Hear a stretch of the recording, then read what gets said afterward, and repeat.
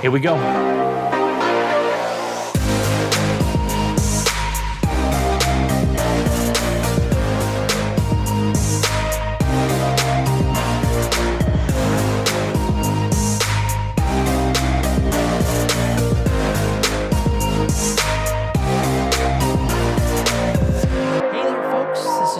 Cameron Ivy of Privacy Please, and thank you so much for tuning in each and every week. If this is your first time, welcome to the show. Tell your friends about it if you like it. If you don't, let's just pretend you didn't listen to it. Thanks again for coming in, and we hope you enjoy the show. All right, ladies and gentlemen, welcome to Privacy Please. I am your host, Cameron Ivy, and with me, as always, Mr. Gabe Gums. Gabe, how you doing today? Doing all right. Happy Monday to you, sir. Thanks for the reminder. Yeah, it's definitely Monday, but really excited. We have a good show for you guys today. Very special guest. He is the head of privacy at Asserson. His name is Avi Ostrin. Avi, thanks for coming on the show. Thanks for having me, guys. Really excited to be here. Yeah, absolutely. We're excited to have you and just excited to have a little chat. So if you want to start things off really simple, you can go ahead and just open the floor with telling us a little bit about yourself and letting us get to know where you came from. Sure. Happy to. So as you can probably hear from my accent, originally from the US of A, Harrisburg, PA to be exact. And then at the age of 7, moved to Israel with my family. So grew up in Jerusalem, and which is where I live now. I went to law school here in Israel and trained as a lawyer, just doing general corporate commercial stuff like any good young corporate lawyer. Dabbled in all different types of law, and really found an affinity and really fell in love with privacy, data protection, data security. And the reason that I found it so amazing and interesting and cool, such a cool space to be in, is because it combines two areas that I'm extremely passionate about, which is technology and the law. And so I decided I wanted to pursue a career in privacy, looked around at the Israeli privacy scene, realized that wasn't exactly where I wanted to specialize, not exactly kind of the gold standard of privacy law. And so I found this firm in Israel called Asserson. It was a UK law firm that's based here in Israel. And I said to myself, well, they got this thing they're talking about, GDPR. That seems like it could be a pretty big deal. So might as well go specialize in that. So I joined Asserson, qualified as a lawyer in the UK as well. One exam wasn't enough. I had to do another one. And then I started the privacy practice at Asserson. And that's the practice that I had today. And what I do is I basically work with companies either in the UK or around the world, or mostly actually in Israel, companies that need to comply with, we know that GDPR has this extraterritorial scope. So it encompasses any company or catches any company that deals with data of EU citizens. And so a lot of Israeli companies who do business there need to comply. And so that's what I do. And I have a team. I have one other lawyer that works with me and another consultant. And that's what we do. The other thing that's very important to know about me is that I am a tormented New York Jets fan. This season was just terrible. We don't even know how to lose right. So sorry about that, man. Yeah, no, it's okay. Okay. I think you got a good coach, though. Yeah, no, good coach. I think that was a smart hire. Definitely. I hope I don't offend any of your listeners by saying that I'm looking forward to seeing Tom Brady lose the Super Bowl. But I assume by the time this comes out, that'll already be behind us. So we'll see what happens. I honestly, I'm a Miami Dolphins fan, so I feel your pain with Tom Brady's success in the AFC East. So he's in the NFC, and he already has the same amount of titles as Drew Brees and all that's just one already in just 1 year in the Bucks. So I'm rooting for the Bucks because obviously we live in Tampa, so hard not to go for them. But all right. Brady's, I mean, he's the GOAT. It's hard not to say he's not. No, listen, yeah, I respect. I respect him, and I will definitely be cheering for him once he retires. But as a Jets fan, I can't while he's still playing. I'll be cheering for him to enter the Hall of Fame, but not cheering for him I will. to do it. Yes. I honestly will. I will cast my vote for Brady in the Hall of Fame, but he has to retire for that to happen. So that's fair. Anyway. Well, I think that's my son. If you can hear that, he must also be upset. A Brady fan. I guess he's upset about him being about Avi being a Jets fan or something. That's what happens. You upset a young parent. That might have pushed him over the edge. Yeah, that's all right. That's how I feel about the Jets. So it's all good. That's funny. Well, anyways, so why don't we talk about? I'm curious because obviously you mentioned GDPR. We talked about that on the show previously with other privacy law. By the way, let's not mess with the law. You don't mess with the law, and when it comes to privacy law, that's a whole other level, right? Definitely. So what's the approach like compared to over in the U.S. and over in Israel? What's the differences? Yeah, so it's a great question. I had a friend who summed it up to me recently very, very eloquently, I think. He basically said the approach to privacy in the EU it's a basic human right? We all know that GDPR, basic human right, and that's GDPR's approach. The approach in the US is very much from a consumer's perspective or from a patient perspective, right? We have these sectoral laws that deal with specific areas. And the approach in Israel is basically, if you sum it up, it's basically, we just don't want the Iranians getting our data, right? That's what everyone's worried about. And it ties in really nicely with, what you guys talk about a lot, which is data security. There's a very, very heavy focus in Israel on data security.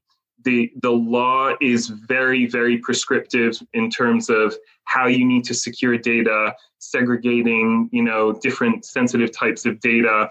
If you have this type of data, you have to secure it in this way. If you have that type of data, you have to secure it in that way. So it's very security focused.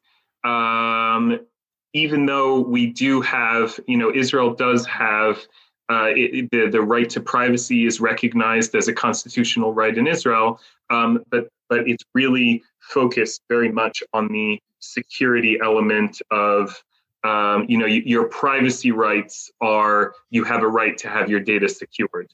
That's basically what it boils down to. And so that's kind of the way it's viewed in Israel. But interestingly, we talked a minute ago about Israeli companies. The interesting thing about Israel is that because it's such a small market, no one's and Israel is known. You may have heard this phrase before as the startup nation. I think we have the number one, if not only second to Silicon Valley, number of startups per capita in the world. And so it's very focused on startups, very focused on entrepreneurship and, making amazing tech products that we all know and that we all use. But Israel itself is a very, very small market. And so no one is building tech products, tech solutions for the Israeli market. And so in some ways, the Israeli law, while it does apply to kind of what the companies are doing while they're building their product, once they go out and market it, so if they market it in the US, they have to be compliant, they have to think about US law. And if they're going to Europe, they have to think about GDPR. And if they're going to Australia and New Zealand, they have to think about that law. So it's this interesting kind of mixture between complying with local law versus having to have that kind of global view and global outlook as you're building your product to say, okay, these are the markets we're going to go to. this is the relevant legislation we need to take into account. I knew a guy that fought the law once, but the law won.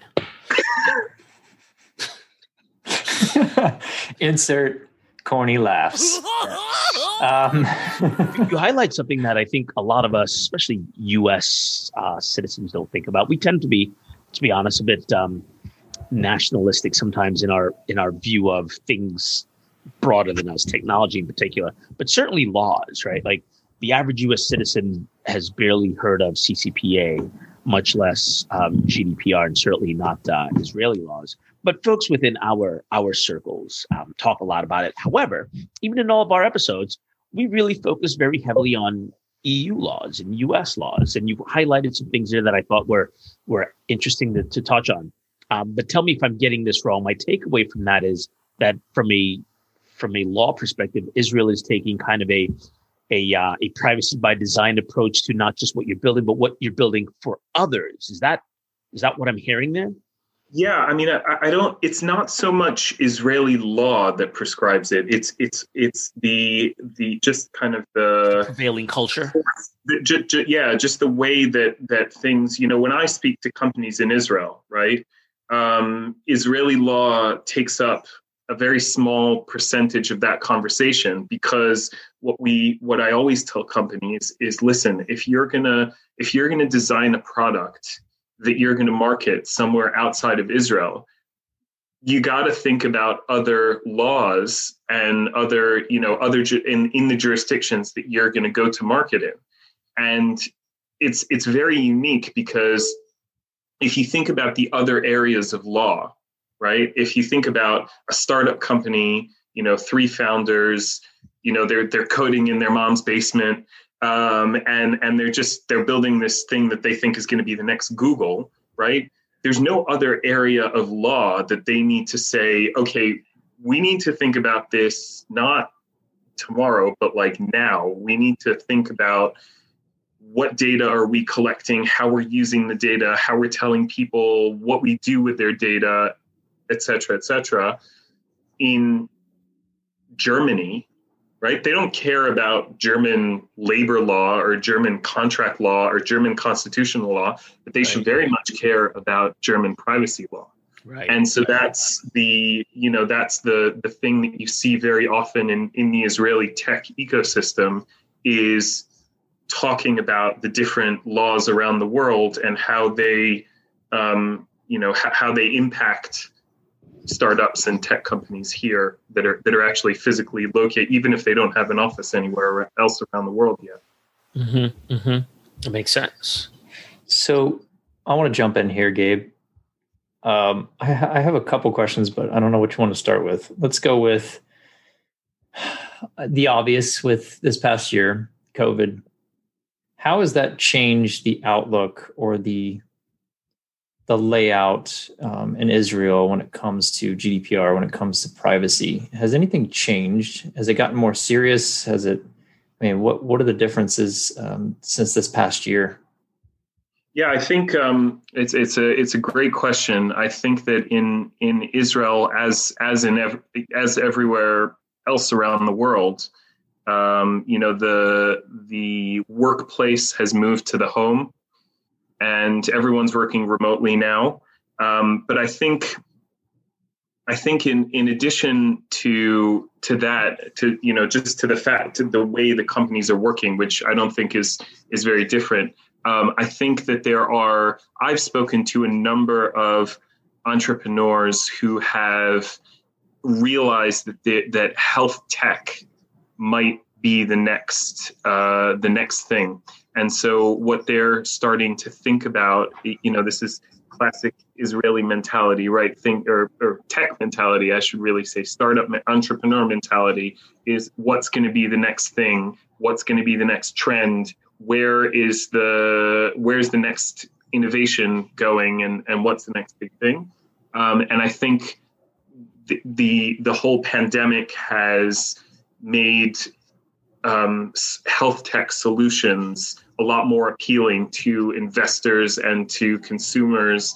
And so I think in Israel, there's a lot of buzz around health tech companies. And I think we're going to see a number of those coming out of, big ones coming out of Israel in the coming months, years. But I think that's been one interesting indirect impact of COVID in Israel.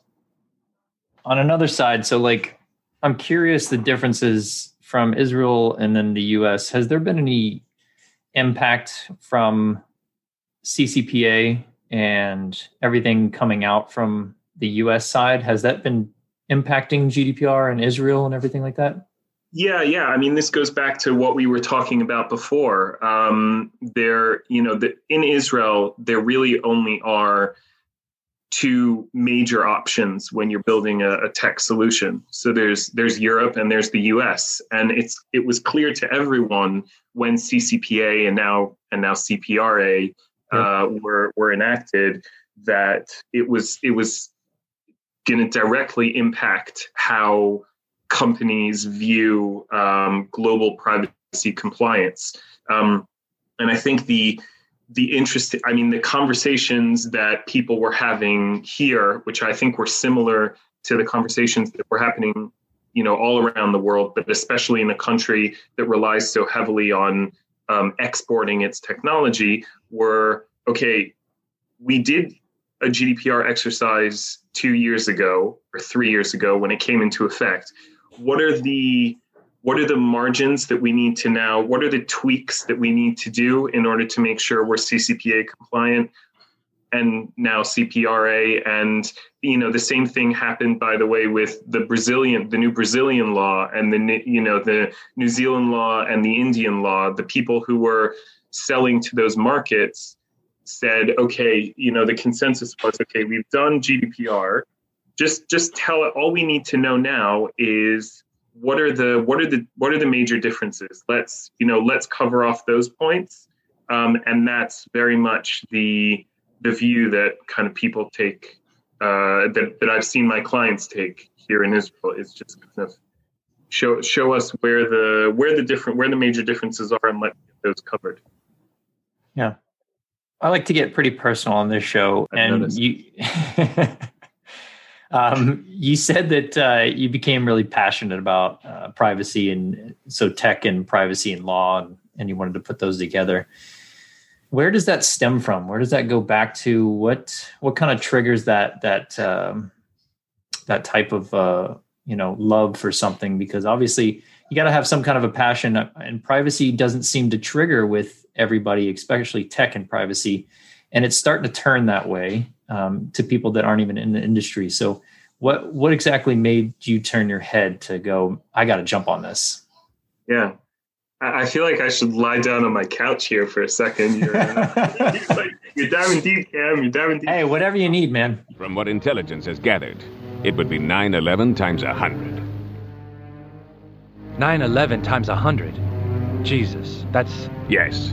91,100. No, it's really interesting.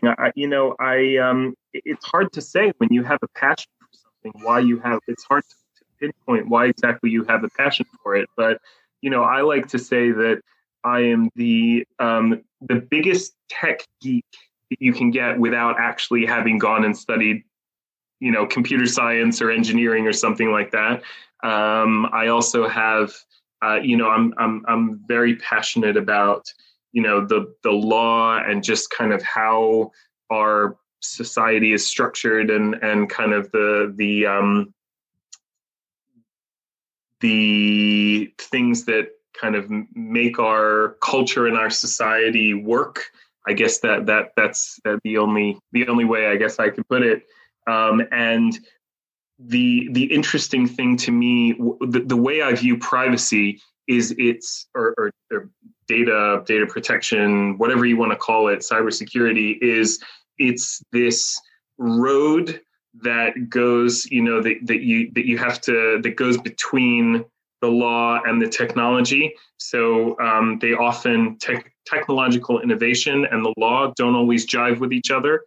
And you need to, I see my role as a privacy professional and other, people who call themselves privacy professionals, security professionals, as kind of bridging that gap and making technology work within the framework of what we've decided is acceptable to do with people's data. And so that's where I see it, and that's kind of why I have a passion for it. I really do, and I hope other people do as well. There's plenty of them, man, and I think you joined a tight-knit family, that's for sure. We talk about it all the time. Privacy professionals are special, and they're all about learning from each other and just trying to build that community. Yeah, for sure.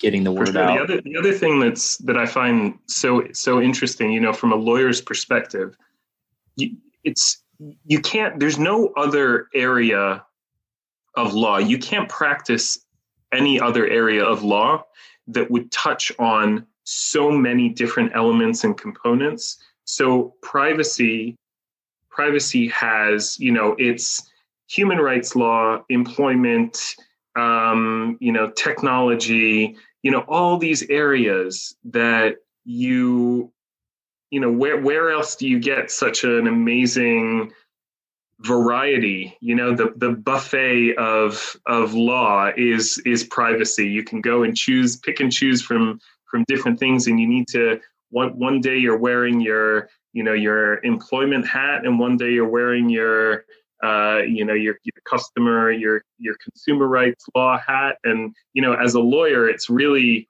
such a big and an amazing challenge and privilege to be able to juggle all those things. And you have to have an amazing, a really deep knowledge of different areas and how they interplay with the technology. Because at the end of the day, you have a company that's trying to build a product that, they may care, they do care, but they just want to get to an answer, a solution, to a practical one.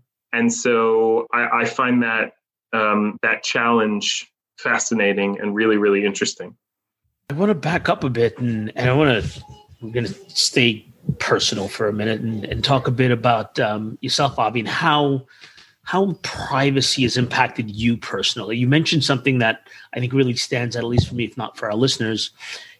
We think a lot about nation state actors as well, but your nation state concerns are what I might call hyper concentrated for some very obvious geopolitical reasons. Is that one of the ways that it's very personal for you? And what are some of the other ways that privacy is extremely personal for yourself and others like you? Yeah, I think you really hit the nail on the head there, Gabe, because it's Israel is in a very precarious situation. As you said, from a geopolitical perspective, and the way that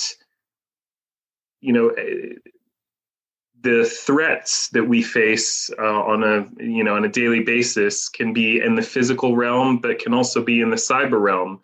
And it's very, we feel it kind of on a daily basis talked about here.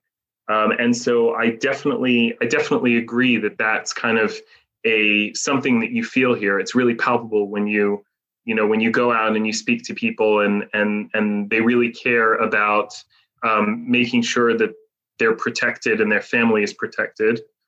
The interesting thing that I find in Israel today is that I feel that there's a little bit of a change, a shift in the way people are viewing it, and they're seeing not just they're caring, I guess I should say, not just about that your data doesn't get to the Iranians, as it were, so they can do nefarious things with it, but also really a deep concern about what how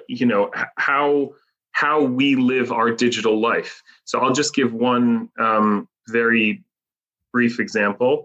A couple of weeks ago, the Israeli government signed a deal with Pfizer that, as you guys know, Israel is leading leading the way in the vaccination efforts against COVID. I actually have an appointment for mine tomorrow. Very exciting. Nice.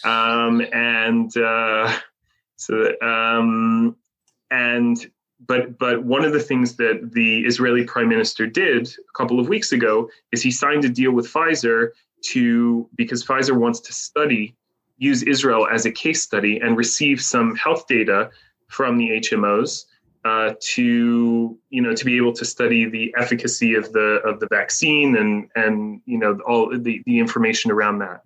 And my personal view is that a few years ago, if that happened, no one would have batted an eyelash.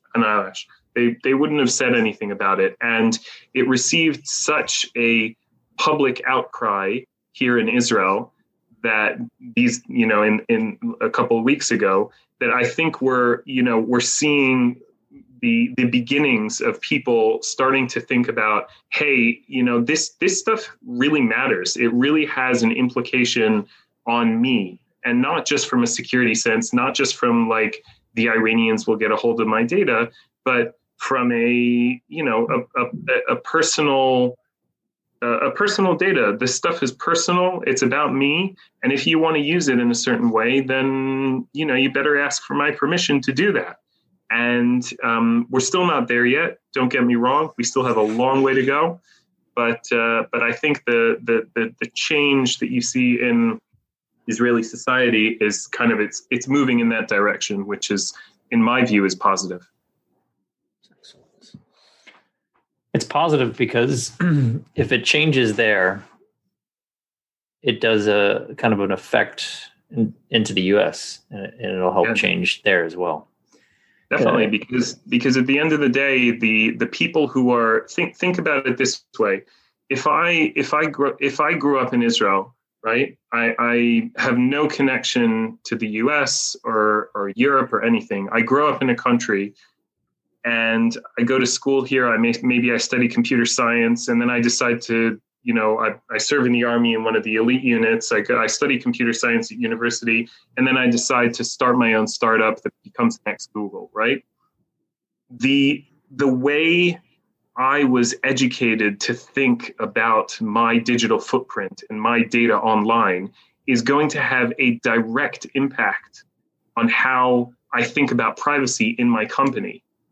And so, this is, I tell people that anyone who's willing to listen, I'll tell this, is that I think that a country's privacy culture has a lot of impact on the way, the technology and the way people view it, and then indirectly on the technology that comes out of that country.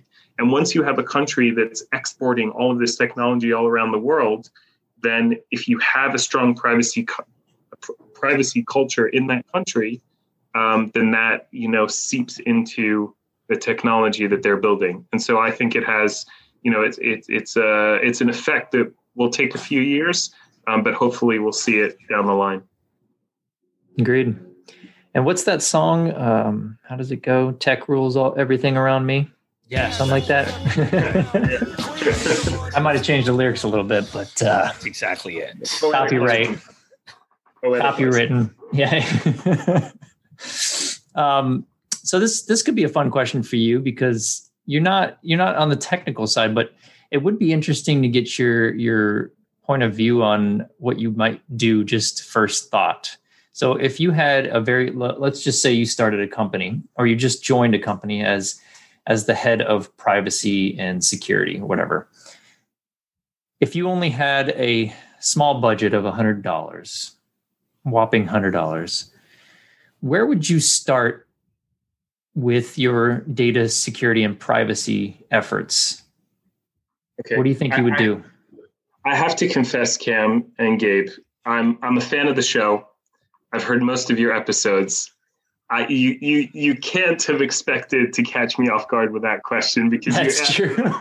all the episodes, if there was one question I was going to prepare for, it was the $100 question. You changed it. It's now $50. All right, now you're blowing it up.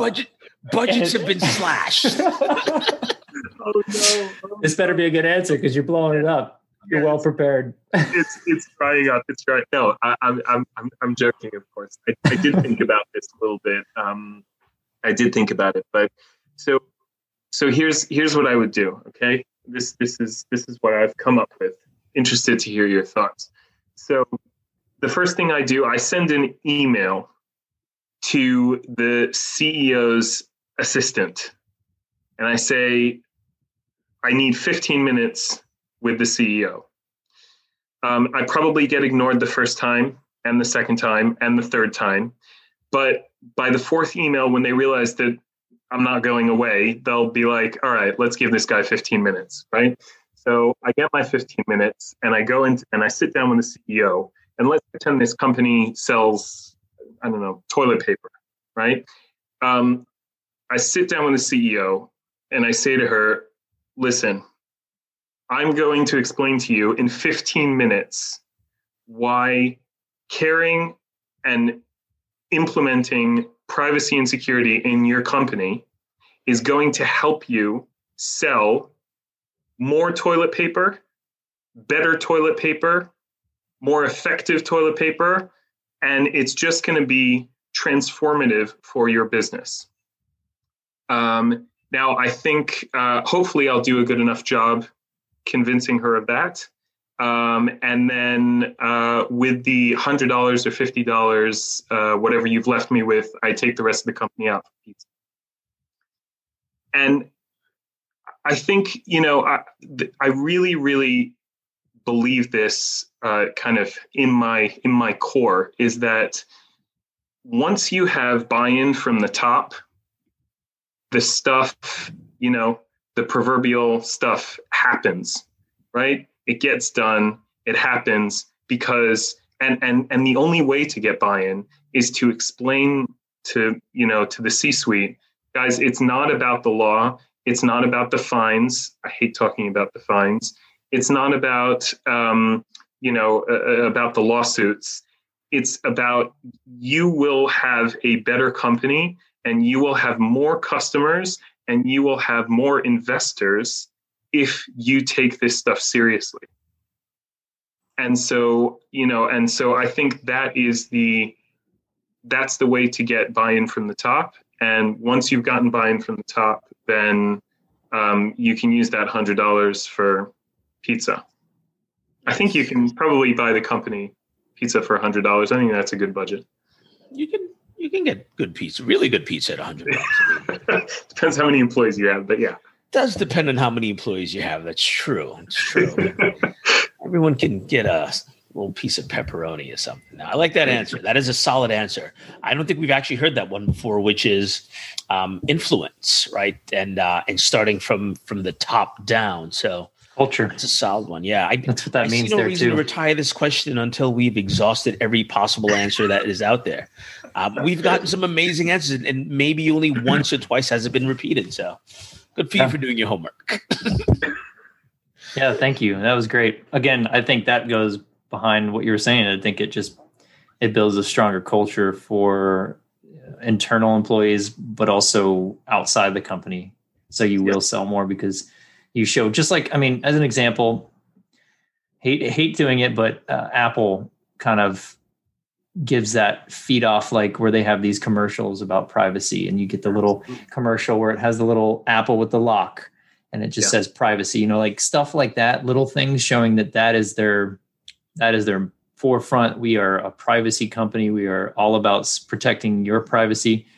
It's huge. It goes a long way, and it's only going to get stronger and stronger the way things are going nowadays. So 100%. And I'm glad you raised that Apple example, because I think it's an amazing example of kind of raising awareness, right?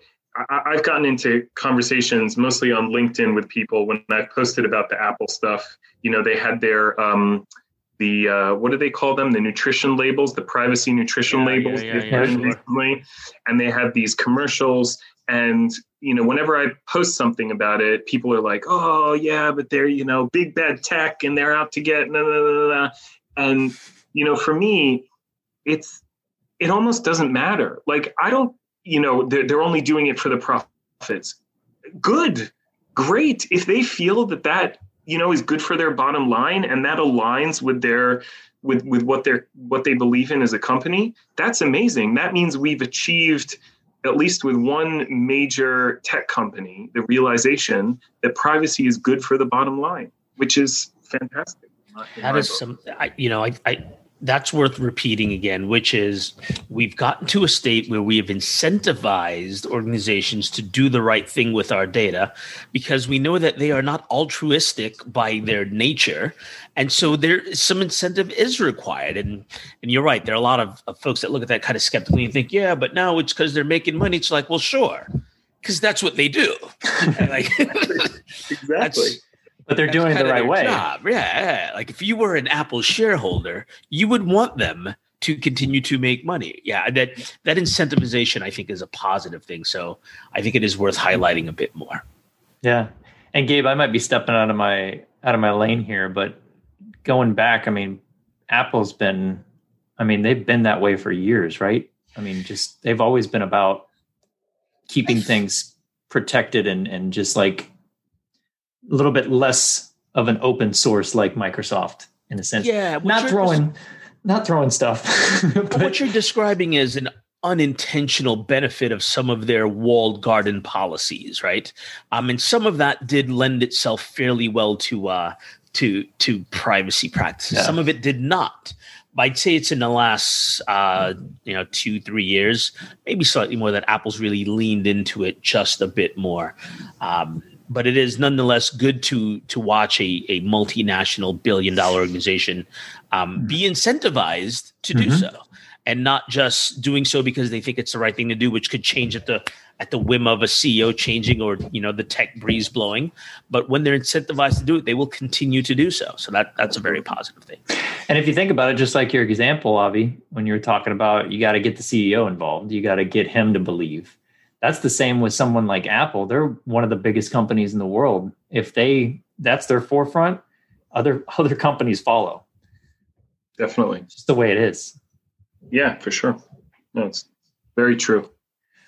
All right. So a couple more questions here. Let's see. I'm going to edit this out because I don't want to look like I'm reading stuff. Or do I? I might not edit it out because I might forget about this. Here's the thing, giggle. Cam, it's a podcast. No one can see you reading this stuff. It's so true until I say it. Right now, until I say it, now they all know you're reading this. Yeah, you could just say, you could just give a thoughtful, Well, if they think that I come up with these outstanding questions at the top of my head, then I will just take that and run with it. So what do you before we go to our fun section, what do you see the future of privacy going to, or what do you hope it is going to, in a sense? Yeah. Wow. It's a full question. Yeah, no, it's your utopian world.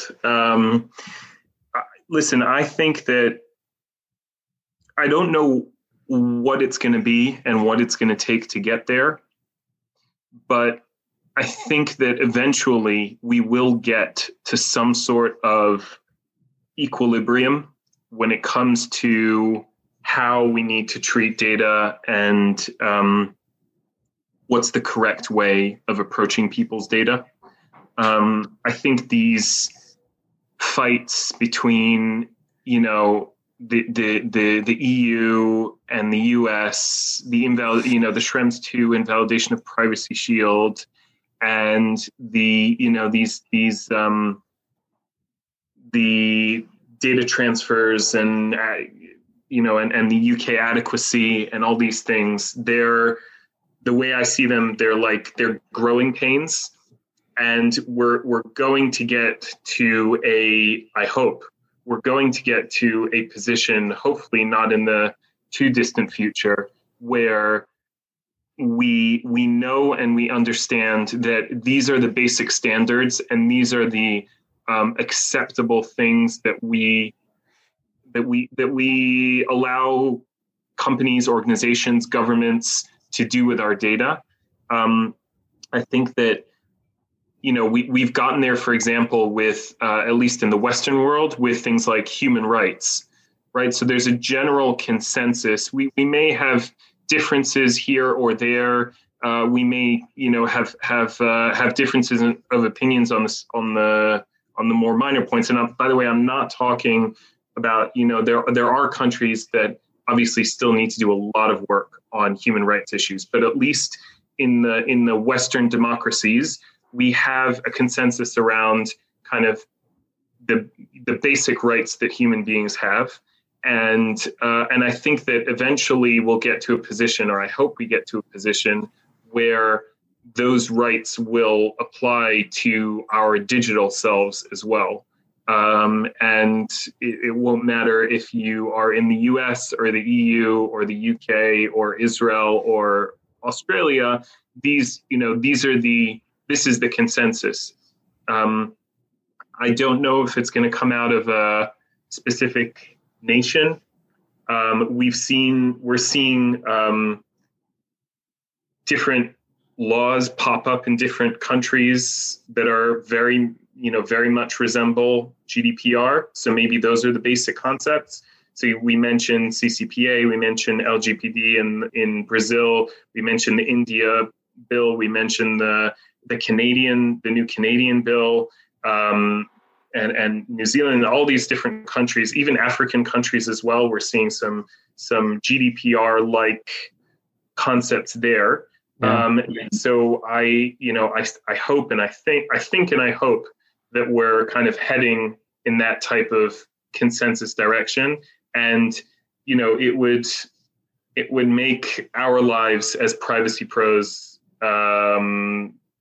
much easier. We may not generate as much business, but, as people, as privacy pros, we also care. It's not just about making the buck and giving the advice. It's also because we really care, and we want to see people's data treated in the right way. And so I think I'm hoping that that's where we get to, however long that takes. Great. There has been a very short but steep ramp from the world having little to no data privacy protections codified in law across the planet to just an absolute influx of those, again, from country to country, regardless of the type of governing systems they have, democracies in general and those that are akin to it seem to be taking this quite seriously, aren't they? I can't think of some other area of our lives where, we've seen the same types of protections come to bear quite that fast across the planet. Yeah, definitely. And I think it's also inevitable because, as we know, data doesn't really respect national borders. Oh, it doesn't. Like the notion that you will have data in a certain location and, especially as technology evolves, like what does it mean to have data in a specific country? Is that where the server's located? Is that where I'm accessing it from? Is that what does that even mean? And so, it's almost inevitable because of the nature of how technology is evolving and how data is evolving, that we have some sort of unified approach to how to use that data and how to, and what we can do with it and what we can't do with it. So I at least I hope that's the trajectory, because the alternative is, it's not palatable. I don't want to talk about it. I mean, it's just like, if you go back, it's like you can't take away what you put up on MySpace when it first came out. Especially, I don't even know if it was out then. Maybe it was when Facebook first came out. When I know you were already doing it, Gabe. Probably #YOLO. That's never going away. Yeah, I am quite different in that this has been something I've been thinking about for a long time. So I'm not a good example of that. I've long avoided putting things into the pool, because I understand that when you add other liquids to the pool, you don't just get to take them out of the pool whenever you want to. Fortunately That's for a good myself, analogy. it's a concept I've understood for a while, and that's why we try to educate folks on that very concept now. Good point. Because there's no removing it from the pool once you put it in there. Right. That's especially for younger generations. They don't even think about that. I didn't think about that when I was. Feel so bad for them. You shouldn't have to think about that, right? Like, yeah. But that, actually, younger generation is. You raise an interesting point. I was having a conversation with someone the other day who said to me, like, young people don't care about their privacy. They just care about like the next trend and putting a video on TikTok and whatever. And I don't actually think, I think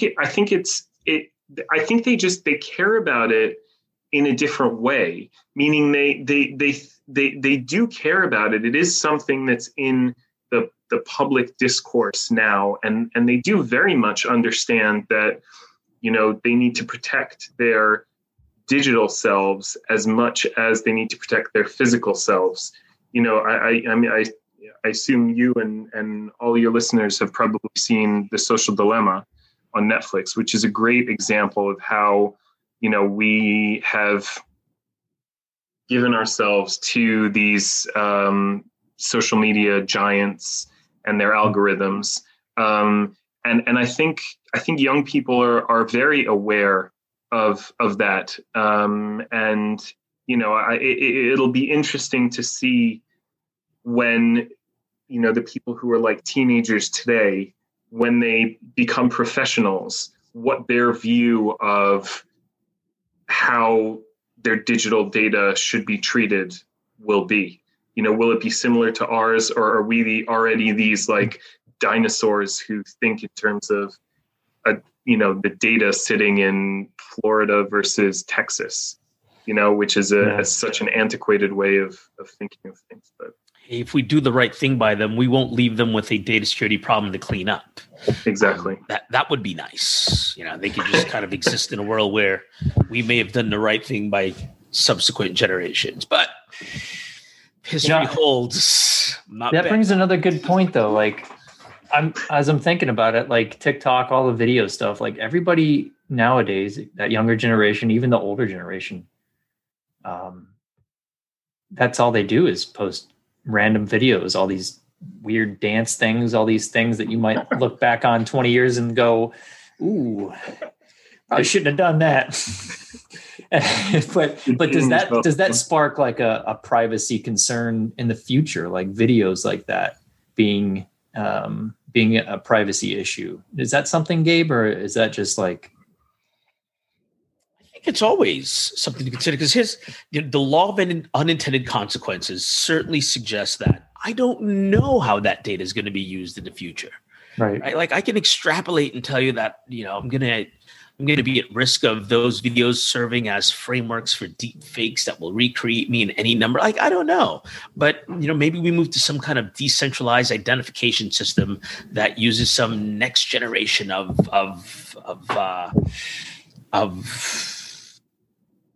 fingerprinting, where it fingerprints my gait and my eye movements versus just my, the patterns of my thumb. I don't know. The law of unintended consequences tells me that I should probably assume that I don't know what's going to happen to that data and treat it as such. Like, if I don't know what's going to happen if I left the top down on my convertible, then maybe I don't leave the top down because I don't know what's going to happen to it. Like, who knows? A squirrel could just decide to jump in there and now it's his convertible. P.S. I don't own a convertible. I don't know why I'm saying that. Just throwing that out there. But I was my point. Do you own the squirrel? Well, I mean, so long as I keep supplying them with peanuts. There you go. As soon as that stops, then they will turn on me, indeed. Yeah. Great. Well, I appreciate that. That's a lot that you can unpack there. I mean, we could talk about that for hours. All right, fun section. We'll start off with fixing your life. It's a new segment we try. Is there anything in your life right now that Gabe and I can give you advice on, help you with, anything at all? We're here to answer. We're here to suggest. Wow. That's a free therapy session. No, I was going to say I need to go back to the couch now. Now's the time when I go back to the couch. Wow. Could be something very small. Yeah, I mean, if you could listen, we're all experiencing lockdown now. So if you guys want to come babysit my kids, that would be amazing. I think the tickets are a little expensive, and to be honest, they've closed the airports here in Israel, so you'd have trouble getting in. But listen, I'm willing to pay a lot of money. No, I'm just kidding. I got you. I got your suggestion here. What do you? What are the ages? 6, 3, and 1. Ooh. All right. You can go ahead and just put on YouTube. Have you heard of Blippi? Yeah, of course. There you go. That's a couple hours taken care of. That's true. That's very true. Very true. Okay. Babysitting duties. Yeah, don't leave them to me. Yeah. I have almost 2-year-old, but yeah. That's the only reason why I would take you up on that. Like, you've got beautiful beaches and a vaccine. I would take you up on that, right? There you go. There you go. Gabe's already here, man. Gabe's already on his way. My bags are packed. His bag's packed. He's on his way. Wow, this is a really interesting question. I mean, I guess I'll tell you what would be interesting for me to know from you guys is, so I'm a privacy lawyer, right? I grew up, I studied the law, and I've come to realize that that I need, in order to be a good privacy professional, like in my professional life, I need to have a good, solid understanding of like the technological aspects of privacy law, right? So IT, cybersecurity, all that stuff.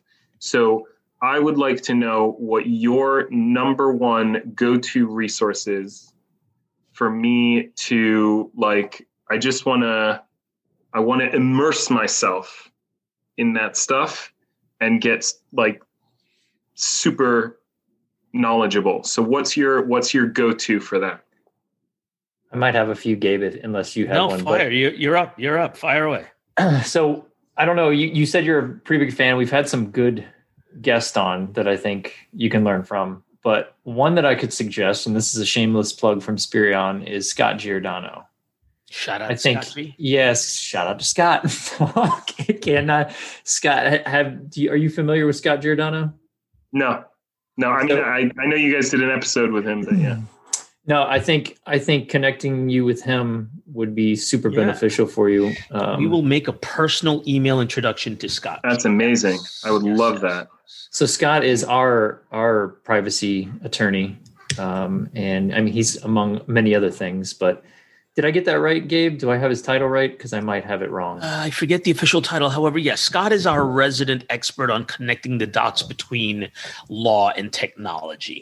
Amazing. And yeah, he can definitely help you with that. And he's super passionate. He is super passionate about this. For our listeners, because we can't scale Scott quite to that level. I'll add to that though, which is Future of Privacy Forum's a good place. They spend some time digging in that. The IPP is obviously a very good resource for that. But I might even suggest that kind of on your own, a little bit of self-study, if you would, is spend a little bit more time in problem space. That's an answer I give to a lot of things. But here's what I mean by that. Spend a bit more time understanding the problems that are affecting the individuals who that law impacts. Forget about the technology for a second. Spend just a little bit more time understanding the problem on that very human level, and then start researching the solutions to that problem. You'll kind of find your way backwards to the technology. Your question is a good one, but a little bit challenging, largely because in the last, let's call it 3 to 5 years, we've seen, again, a hockey stick explosion in the number of privacy technology companies that have entered the market. I've got a couple of slides that I use for some internal presentations that kind of really highlights the growth of that. And we're talking several hundred new privacy technology companies in the span of a few short years, including, as you've mentioned, Israel has been responsible for a calculable percentage of those. Yeah. A calculable percentage of those. No two ways about it. And so trying to just wage your way through that is going to be challenging at first. Understanding what it is, what the problems are they're trying to solve, and then working your way back to the technology might lead you a little closer to what you're looking for. But in the interim, we'll definitely get you connected with Scott. We'll get you a one-on-one introduction, and you can pick his brain. That's amazing. That's awesome. Great. There it is. Job done. Great stuff. I love it. So let's go ahead and jump into the fun questions and get real personal already. I want to know what's going on in Israel. Obviously, you probably heard this question. What is the TP situation like over there? Where are you, over or under when it comes to putting it on the roll? Ooh, that's yeah. I think I don't know that I can. I don't know that I can generalize for my country, men and women, on such a large scale. I can tell you, I'm definitely an over guy. Definitely, like, without any question. We'll put an applause in there. Yeah, my kids are like ambivalent about it, and it drives me insane. It drives me insane. The other one is leaving an empty TP roll on the thing on the holder. Can't do that. That's you know what you do when the kids start yelling from the bathroom for you because it's empty. You just let them yell for a little longer. Let them yell. 100%. Yeah, let them yell. That'll teach them. Yeah, 100%. Yeah. That's awesome. Do you have any weird superstitions?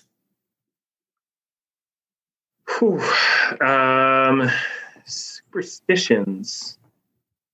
No, I should, because I'm a football fan. So I really should have like the socks that I wear every game or stuff like that.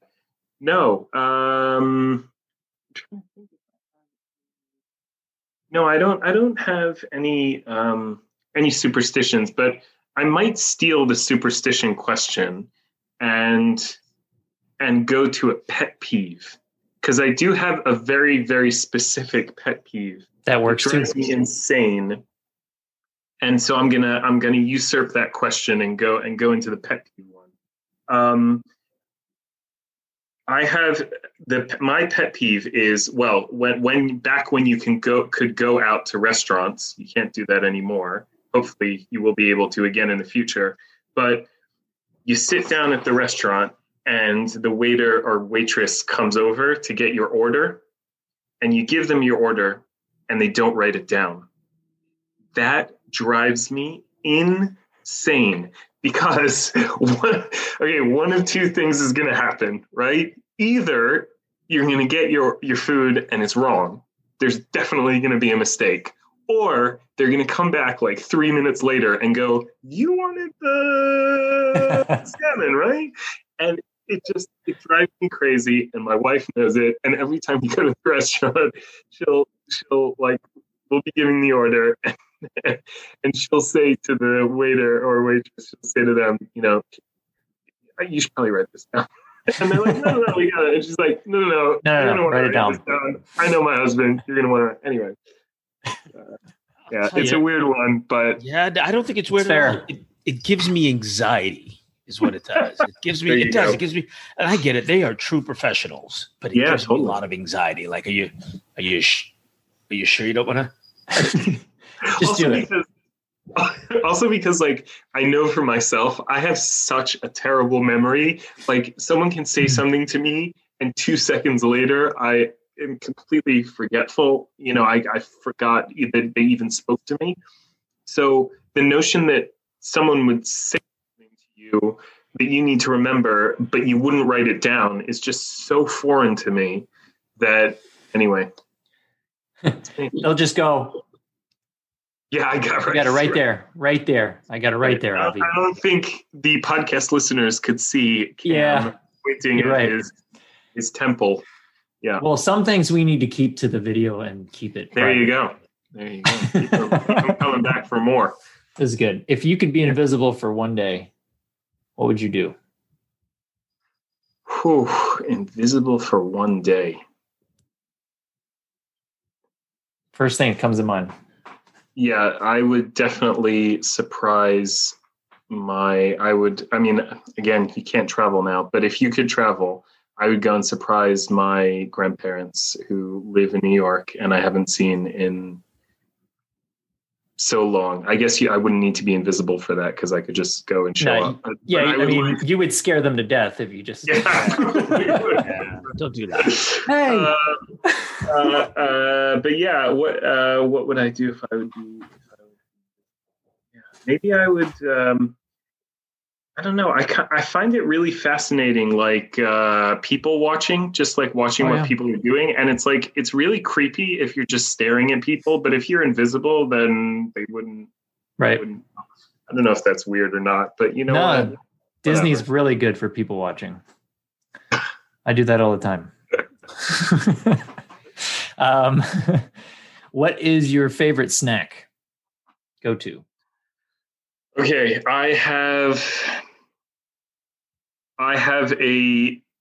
I absolutely love chocolate and mint, the combination, okay, in anything. So mint chocolate chip ice cream, there hasn't been a better ice cream since mint chocolate chip ice cream. And there's a chocolate that they make in the UK called Bendix. And what it is it's bittersweet chocolate with a very, very, very like sharp mint on the inside. If anyone knows like After Eight, it's like a version of After Eight, but like much, much, much sharper mint. And on a Friday night after dinner, a Bendix and like a little tiny glass of scotch, that's like, it's not exactly a snack, but it's a treat. You know, it's a treat at the end of a long week. That's all I need. Nice. Something to look forward to. Yeah. Yeah, definitely. So if you could sit next to anyone on a plane, who would it be? Like anyone dead or alive? Are we doing like anyone in history? Yeah. If you could sit next to anyone on a plane, who would you choose? Do not say Charles Limbaugh. I think, interesting. I think it would probably have to be Stephen Hawking. I found him to be such a fascinating person that's done like just like unbelievable stuff. Bill Gates would be a very close second, for sure. I'm like really like, since he talked about this like pandemic and basically was, you know, said it was going to happen. I'm worried, but interested to see what the next chapter is. And I think he probably has the answer. One of them has the answer for sure. Great answers. Those are good. Awesome. Well, I just want to thank you, Avi, for coming on the show, taking the time to be with us and sharing your views and your passion and your new adventure. I mean, this is great. And we're happy to have you on the show and part of the community. And again, we'll get you Scott's information to connect you guys. I think you'll really enjoy him and his passion and insight in the industry and as another lawyer. But yeah, thank you so much for what you're doing. Keep doing what you're doing. And thanks. Much appreciated. Yeah. And stay safe with you and the family over there. And just, we'll be in touch. Thanks very much, guys. I had an amazing time chatting with you guys. And, I hope you guys are all well and everyone stays healthy and safe. And, I'm looking forward to meeting everyone in person. Yeah, for sure. That is next on the list is a Privacy Please in-person podcast for you. Tour. Yes. Do a tour. Take this amazing. Listen, any Privacy Please listener is an open invitation to your audience. Anyone who finds themselves wandering over to this side of the world, definitely, look me up. I'm more than happy to, give you the tips, the insider knowledge that you need in order to properly tour this wonderful country. So totally noted. I might Awesome. take you up on that the second these restrictions lift. So stay tuned. Yeah. Looking Awesome. forward. All right. Thanks, guys. A pleasure, Avi. Thank you so much again. We'll talk soon. Thanks, guys. Cheers. Cheers.